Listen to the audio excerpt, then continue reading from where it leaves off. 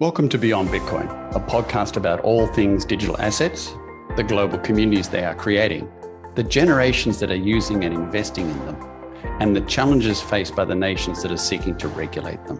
The content of this program is not to be taken as investment advice. My name is Derek Graham. I'm the CEO of Portal Asset Management, and my co-host is Nitin Gower, Director of IBM Digital Assets and CTO of Portal. Good morning, good afternoon, good evening, wherever you are in the world. Welcome to another episode of Beyond Bitcoin, where we discuss various micro and macro factors that shape up this increasing digitization of the world around us. My friend and co-host Derek is away traveling today, and I will be running solo today. But I do have another great friend, an amazing and most brilliant data scientist, Petros Zafros, joining us as a guest today. But before I introduce him, a few housekeeping notes. If you like the podcast, please like and comment as we continually aspire to improve the content, both in quality and relevancy. And this is just a discussion appealing to the intellectual attitude and not an investment advice. So having said that, last week, we spent some time, Derek and me, discussing the importance of market data. We talked about price and value and efficient market hypothesis. We mentioned that price is what you pay, value is what you get, and efficient market hypothesis is sort of the calculus that lets you get the best price, which is where the asset pricing comes into play, and to maximize the best value, which goes into risk adjustment, forecasting, prediction, with all the data available to us. And the efficient market hypothesis says that if all the data is available to everyone all the time, it's impossible to beat the market, because in some cases you balance the demand and supply, and that equilibrium is maintained.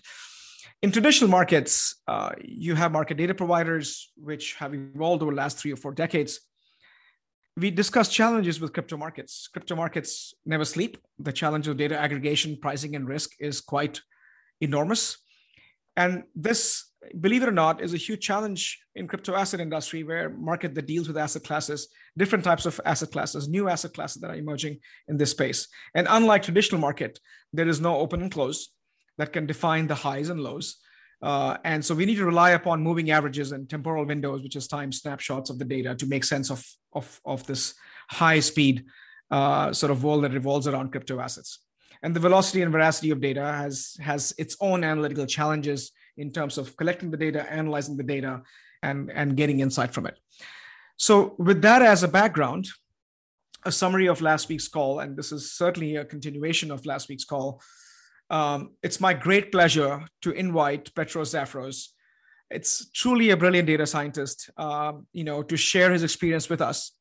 I met Petros at IBM, and we just purely out of intellectual curiosity got to talk about crypto, and I shared my experience, and he rolled up his sleeve and said, "Let me get to work." And 3 weeks later, he had this amazing idea, and left to share some of that experience with us. So Petros, welcome. Really great to have you on podcast, and tell our audiences a bit about you, your passion, and your intersection with digital assets, crypto, and blockchain. Thank you, Nitin, and thank you to both of you and Derek for inviting me to the podcast in this very kind of timely and very exciting topic, which is the crypto markets. I am a research scientist at IBM Research. I've been looking over the past several years into various applications of machine learning techniques, time series analysis, natural language processing, all sorts of artificial intelligence techniques for the performance modeling and management of large-scale distributed infrastructures. That's kind of my canonical type of work description. Now, having said that, of course, all these kind of techniques, statistical analysis techniques, are kind of also applicable into the exciting, of course, area of financial markets, in particular the crypto markets, which are very nascent. There's all sorts of tokens created almost on a daily basis, I would say. And as you said very well, because of their openness, there is a flood of information coming from all sorts of sources. To some degree, they might be even more open just by virtue of living on a blockchain, which is transparent and auditable by everyone. Might even be more available data compared to the more kind of traditional markets. So thanks for kind of inviting me in this kind of exciting adventure, I would say. It's been a it truly nice is an adventure. Learning experience for me as well. It still is, of course. No, absolutely. But, I think the first part you said sounded very smart. Of course, having worked with you, there's a combinatorial element of, data science and looking into the distributed system because they go hand in hand. But share with us the challenge. And I think you were pretty conservative if you're suggesting that we have tokens coming on a daily basis. I think we come to a point when every hour there's a new piece of information coming out there. Like we have this token and we have this airdrop, and it's almost maniacal to simply keep up with this information, and that leads to all kinds of meme-driven pricing valuation all over the map, right? And tell us more about this flood of information, as you have tried to shape the research methodology around portal asset management. And as we discussed last time with Derek Petros, that we want to have method to the madness, right? In the sense that how do we pick the right tokens which will give us the sanity and yet be relevant to the market in terms of the factor analysis that you introduce in the research methodology. Tell us a little bit more about that approach that you took to codify some element of maturity. For example, Bitcoin, has been there for over a decade, and so is Ethereum. And there's enough market data, there's enough market maturity. And there was a little podcast that I'm listening to again to make our show better from SBF, who is the founder of FTX, and he was generally talking about the fact that in 2018 timeframe there was this arbitrage opportunity between Japan and the US when you had this massive, you had different order books, and you could, if you knew how to work in both markets. And now, of course, that has leveled and the margins have lowered quite a bit, but the volumes have increased, and there's still opportunity, but it's not the spread isn't as wide as it used to be back in the day. So with that context, tell us a bit more and educate us, Petros, in terms of how you've viewed this industry and how you would like to progress this in terms of bringing the structure to this complicated and very chaotic space. Yeah, no, that's a very good question. It's a very chaotic space. I think that's kind of what describes it the best, right? There are all sorts of information of data that is coming. And I have to say that one of the main things that you immediately kind of notice compared to the more kind of traditional markets, as you go over kind of learning kind of the literature and reading, of course, what has been done in the various kind of approaches of the asset pricing kind of literature, you immediately notice and realize that, of course, the crypto markets are not mature, right? They're still evolving. There's not enough history for most of these tokens, right, that are produced on a daily or hourly basis. And that creates, of course, challenges in terms of both kind of having sufficient data for the quantitative analysis, of having essentially robust ways to estimate several of the characteristics and the quantities of these tokens, as well as something that one immediately notices is the lack of, in some sense, standardization and uniformity of the various metrics that exist out there and continuously are being added. The more kind of the other kind of asset classes, the more classical ones, from equities to commodities, have gone through that process of the past easily 40 to 50 years. Even there, actually, there are challenges of non-consistent, kind of inconsistent definitions. For example, what is value? Right? There's probably like 10 different ways of describing quantitatively what value is, right? As well as other, for example, factors. So much more in the crypto space. This is even more challenging and, if I may say, continuously evolving. The literature itself of asset pricing for crypto markets is rather recent compared to the more kind of classical finance domain over the past, let's say, 6 to 7 years. As you mentioned, Bitcoin is the only token or cryptocurrency that has enough quote unquote history behind it, having started in 2008. This kind of lack of standardization, non-uniformity of metrics, very different kind of economics as well as use cases behind these tokens and the cryptocurrencies is also another challenge. For example, the tokens that live on blockchains that support smart contracts have the ability to lock value, whereas some others that are purely for storage or value or transfer of assets lack this kind of ability to lock value, right? That essentially has implications with respect to certain kind of metrics that can be used. So there's a Wild West, if I may say, out there in terms of both data as well as metrics. And we're trying to put some method to the madness, mostly by trying to leverage some of the learnings over the past several decades of asset pricing literature, also in such a way that is interpretable and easy to explain to someone that takes a more kind of fundamental approach, both to crypto token selection as well as to the portfolio construction. No, I think that's a great insight and observation, Petros, and I couldn't agree with you more. I think when we had a discussion last week with Derek, we talked about the lack of this classification, right? If you look at our industry, for example, which is involved in 30, 40 years, right?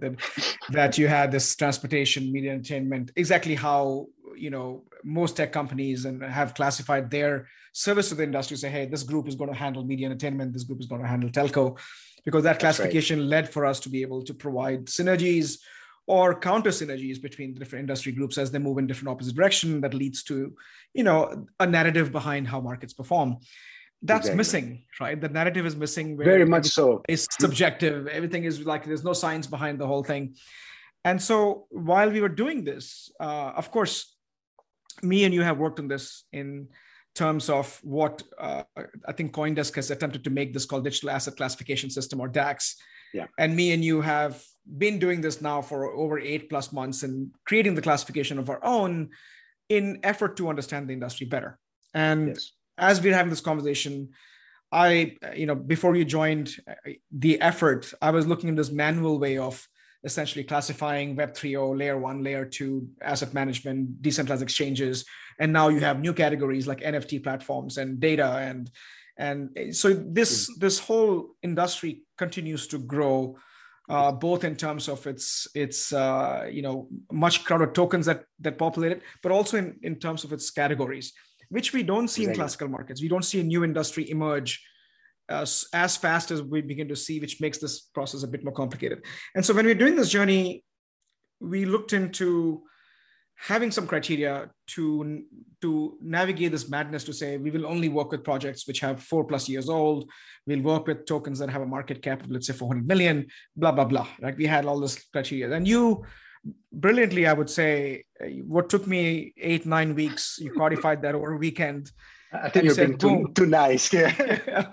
you spat it out and say, hey, here's the class, here's what these, and which give us tell us more about what that multi-factor elements were. And second thing I think you were looking into is, which made me think a lot and research a lot, Petros, is, which is, and we will not mention the Elon Musk word, but it's about noise and removing the noise and focusing on signal, so to speak. And you've said this over and over again on our research calls. Tell us a bit more about that, because I think our audience will greatly benefit from that insight that you've gathered over time. Definitely. First of all, I'll start with what you mentioned about the industry classification. Actually, just kind of a few hours ago, I was checking when did the first industry classification for the equity universe came out, and that was in 1999, right, from MSCI. Right. Since then, actually 2 or 3 years after that, there's been other industry classifications. There's been studies on which industry classifications are actually the most representatives of the sectors and the industries in the kind of classical equities market that they kind of try to put a structure around. And then I was checking when the digital assets classification came out, and the announcement was on on 14th of December 2021, which is barely 4 or 5 months ago, right? So speaking of something that is completely nascent. And this is actually very, though, important at the same time, because for methodologies, for example, of asset pricing that are based out of factors, right? Essentially the various drivers that you try to identify that might be driving the evolution of asset returns. One of the categories, one of the classes that you want to take into account and start actually hedging out are those that have to do with the overall economic environment, right? Essentially factors, characteristics that describe industries, that describe market sensitivity to an overall market, such as beta, for example, the volatilities overall, right? And these are missing very simply from the crypto space. They're kind of open questions. What should I use in place of those, right? For example, if I want to follow a market neutral kind of approach, how do I hedge against the overall market, right? There are some indices out there for the crypto assets. At least in my view, the jury is still out in terms of what is commonly kind of widely accepted, right? And quote unquote an industry practice. The industry itself is kind of evolving alongside all of the tools essentially that are used. Another kind of a challenge on that front is with respect to, and I'm making kind of the juxtaposition between for example, company characteristics, right? Or equity kind of specific kind of characteristics and crypto ones, right? There's generally kind of accounting ratios that are generally kind of acceptable that describe the intrinsic characteristics of a company and henceforth its equity, right? What is the counterparty to that in the crypto market? Yeah. It barely exists, to be more precise, right? For example, in certain kind of data providers, for example, Token Terminal that we have looked quite a bit. Yeah. They offer metrics such as price to earnings and price to sales, right? What are exactly earnings, right? One proxy might be the revenue protocol, for example, that they use, right? There's no way to estimate the cost though to those, right? Because these are kept off-chain, and whenever something is kept off-chain, there's no way to have visibility into the actual metric, right? And as I mentioned a little bit earlier, not all of these metrics equally apply to all tokens, right? Whereas, for example, most, if not all, companies have a book to price kind of factor, right, or characteristic that comes from essentially their accounting ratios that essentially describe one aspect of the performance of the company.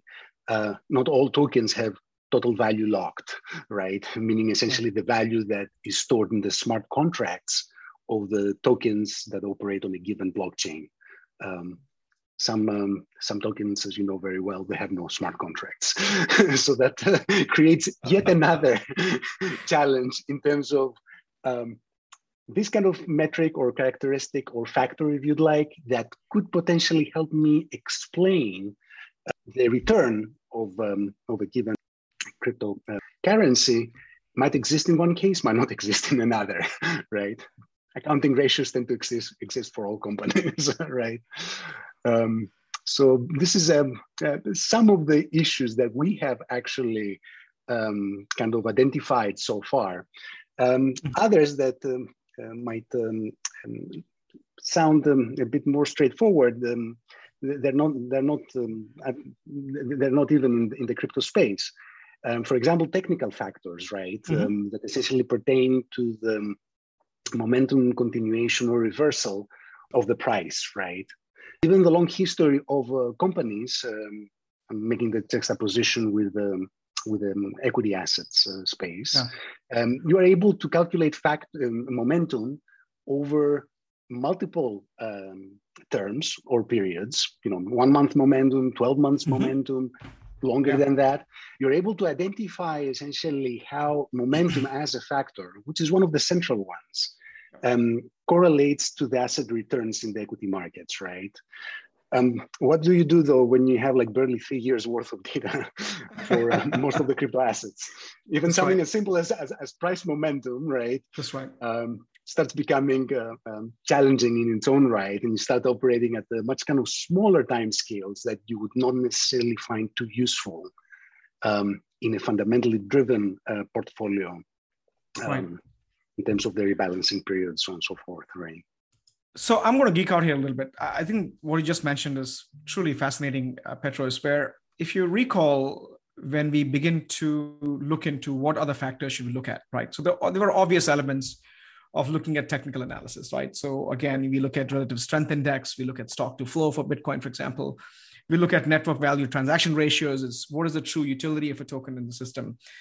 We also begin to then look at fundamental analysis. How's the network performing? How is the moving average, convergence, divergence ratios? What is the, looking into, as you mentioned, the traditional Bollinger bands for volatility, looking at simple moving averages.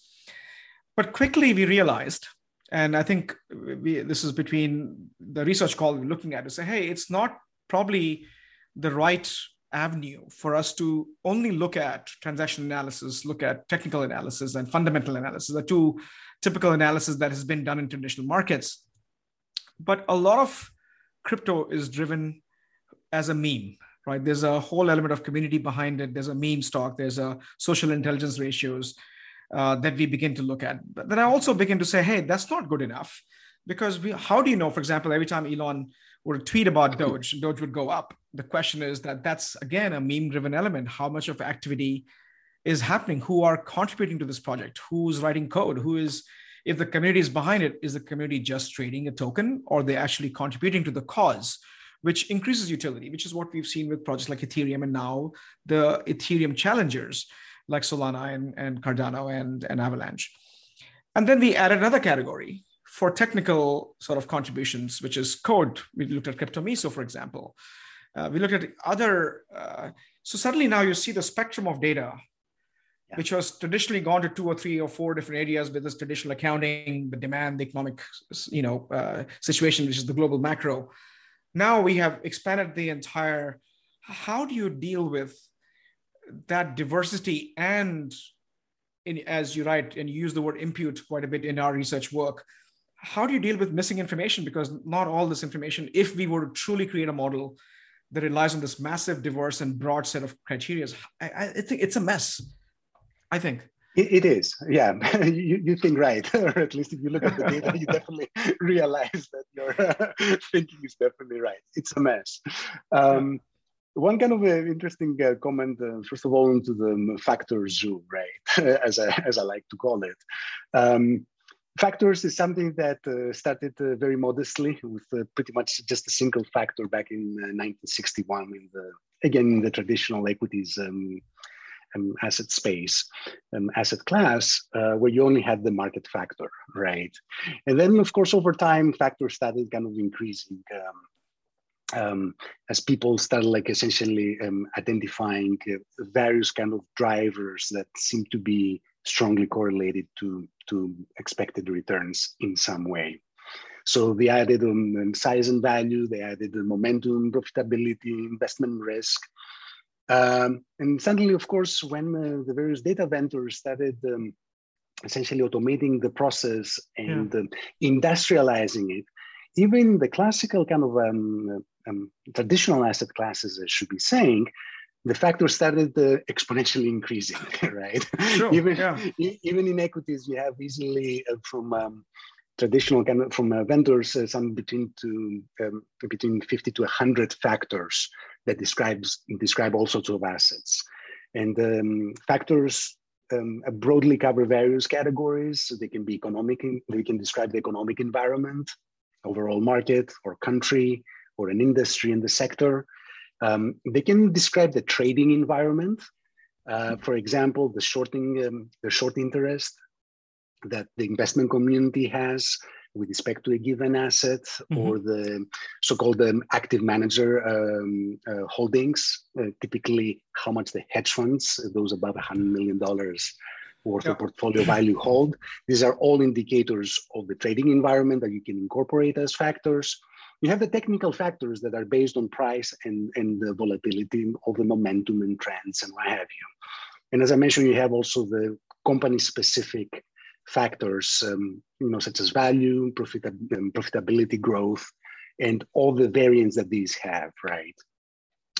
Then you get into, already in the traditional asset classes, the space is quite challenging nowadays. Sure. And one of the ways that the people have gone about addressing that space, especially considering the fact that many of the factors are correlated with one another. They have, for example, collinearities, right? So what you think might be explained by a given factor, it might be actually a cause of an underlying couple more, right? Yeah. That's why they say that factors tend to disappear occasionally, right? What the people have started using in this regard is essentially all sorts of machine learning techniques to provide some means of automated kind of weighting or penalization, if you'd like, in the cases where the factor doesn't seem to be predictive of the return, right? And pretty much the same kind of learnings are quote unquote transferred now, or at least we are investigating them, I should be saying more precisely. We're at the beginning, at the very first innings of the journey, not at the last ones. The game still has more than 3 hours to finish. I think we're still in batting practice, if you want to give the analogy. Exactly, yeah, even more precisely said. So then the factors in the crypto space are even more. I've been looking into the other day, I've been looking into things such as you can incorporate with respect to assessing liquidity, right, in the crypto space, the inflows and outflows of addresses, right? You have access to those for most chains. Even the creation of active sending, receiving new addresses that get created in the various blockchain systems and protocols. You can monitor the inflow and outflow of exchanges themselves, the deposits and withdrawals, right? Much of this stuff is actually there, transparent, right? And again, that means that you need to start looking into relatively advanced techniques in terms of making sense out of this madness, trying to separate essentially the factors that come from the market and that explain part of the returns, for example, of an asset, from those that are more idiosyncratic, as it's called, right? Those that essentially pertain to the specifics of the token and its economics behind it, as well as the kind of overall protocol. And along with that, as you mentioned, you have all sorts of GitHub contributions, the community that is growing, Twitter, number of people that follow the particular token in Twitter and Telegram and the social media, and all sorts of source code specifics for each project. Many of those are actually open source, so it's easy to monitor. Yeah. Now, what's interesting, Petros, is as you describe these complex topics and you so easily comes out of you. I have sourced the chaos tree, which is a mathematical element to understand the space, which is maybe the wrong way to go about it because that itself is complicated to begin with if you're not a mathematician. Then I went into order and chaos, which is a nature physics concept, which is another crazy element. But chaos theory says, for example, when the present determines the future, but the approximate present is not a determinant of approximate future. So it's just complete messy. And as you describe this, I'm drawing upon that complexity that exists in this space, which is either oversimplified by token sales or oversimplified by short-term gains. And as you describe this, to me, you're not just a data scientist, but you're also a domain specialist in understanding how markets function, how markets work. And that's a unique combination that I think that people who are getting into the space, who are trying to make sense of this, both from a data, not just investment and trading perspective, but also in understanding what the data is telling us. I think it's just a skill that's short in supply, but also I think it's an important skill that I think anybody who's in this space, whether you're a large financial institution or whether you are a company that's figuring out as to how do you build a better token economic system, I think it behooves them to have that level of skill set, which I think is, what you have is unique. And I'll say this, and I could speak for hours in this topic, Petros, because you have opened, again, we speak a lot off the podcast as well. And every time you have a long list of things that I need to go back and research because you throw so much at a lot of these things. But if I were to get an opportunity, and we should actually, I'm going to ask Derek to have this, is how do you stump your data scientist? That's going to be a category we're going to have 5 data scientists. You'll be one of those. My curveball question would be, fine, Petros, you've given the entire landscape of the various factors and what we do and the insufficient data, the market is crazy. How do you freaking calculate NFTs? How do you value non-fungible tokens that have linkages to other projects? I mean, the recent one was the Bored Ape Yacht Club, which is from Yuga Labs, which had an airdrop of this other side metaverse, which gives you a plot of land. And somebody texted me last night, hey man, do you have any Bored Ape Yacht Club? I'm like, well, not really. It's like, I got this land. I'm like, what do you do with it? It's worth so much ETH. I'm like, okay, that's good. But what do you do with the land? Other apes can go on the land. I'm like, and do what on that land? And that's a linked economy that you're building two separate systems. And I just don't even know where to start first of all, they're nascent, they lack data. Yeah. I don't even know where to start to value these things. It's just, so to me, if I were to get a chance to stump the data scientist in this space, that would be my question. That would be very challenging for sure because of lack of data, right? For any data scientist or research scientist, whatever you want to call them, quantitative research, no data, no research, right? Quantitative or very minimal, I should be saying. First of all, thank you for the very nice words. I'm not sure if they're warranted. I'm still learning myself, right? What I want to say though is that it's not just a matter. Data scientist is a funky term, at least in my view, right? It implies that you look into data only, but data try to tell a story and typically try to describe some form of underlying process, right? Yeah. I tried to take a little bit of a broader view than the data science itself, more that of a research science in the sense of like trying to understand also the fundamental kind of processes underneath and what of characteristics of these processes might be driving the generation of the data as such, right? It's a continuous learning process for everyone, definitely for me, right? As you said, the space is evolving so much and so fast that it's challenging, first of all, just to follow it, and even more so to understand it, right? And in the end, also, it's not just about a single model. I don't personally believe that there is, in most cases, a single model to rule them all. It's usually a combination of techniques and models, each one of which essentially reveals a different kind of aspect of whatever is being studied, right, of the item of study. And eventually linkages and probably some sort of graph analytics would find their place to make sense of the linkages amongst the different spaces of the metaverse, right? As well as the different markets themselves. Yeah, well, that's your humility, my friend. And I've always approached this industry with a sense of humility that we all have been in the space for quite some time. And I think I'm learning. And you look at these projects and you can't get enough of it because you don't want to be left behind. But I've come to a conclusion that you can't know everything. There's just so much going on in the space, whether you look at from a VC's lens, you look at from a token fund lens, which is what we are doing here, or you look at technologists, which is also how I started, right? As a technologist, I'm looking at this in terms of consensus, what drives it. And you have new terms, new skill sets, token economic systems, and how does it impact? So there's so much going on in this space. So I appreciate the sense of humility, Petros.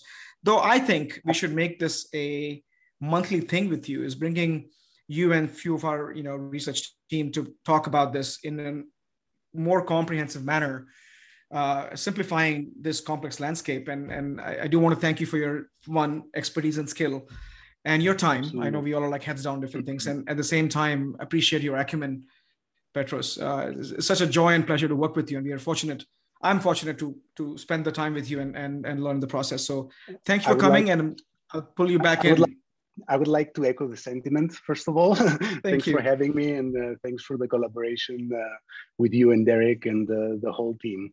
A sense of humility, especially with financial data and financial markets, is not just nice to have, is a must have, given how they're non-stationary, they change all the time, there's drifts. The most challenging data is essentially the financial data to analyze. Hardly any of the underlying processes that drive essentially this data are really well understood by anyone.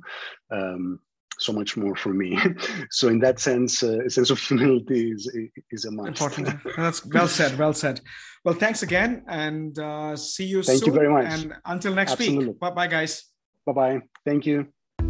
We hope you enjoyed our weekly conversation. If you have any questions, comments, or suggested topics, please feel free to connect with either Nitin or myself on nitin@portal.am or derek@portal.am. Feel free to subscribe and share with like-minded friends. Stay well, inquisitive, and engaged. See you next week. Bye for now.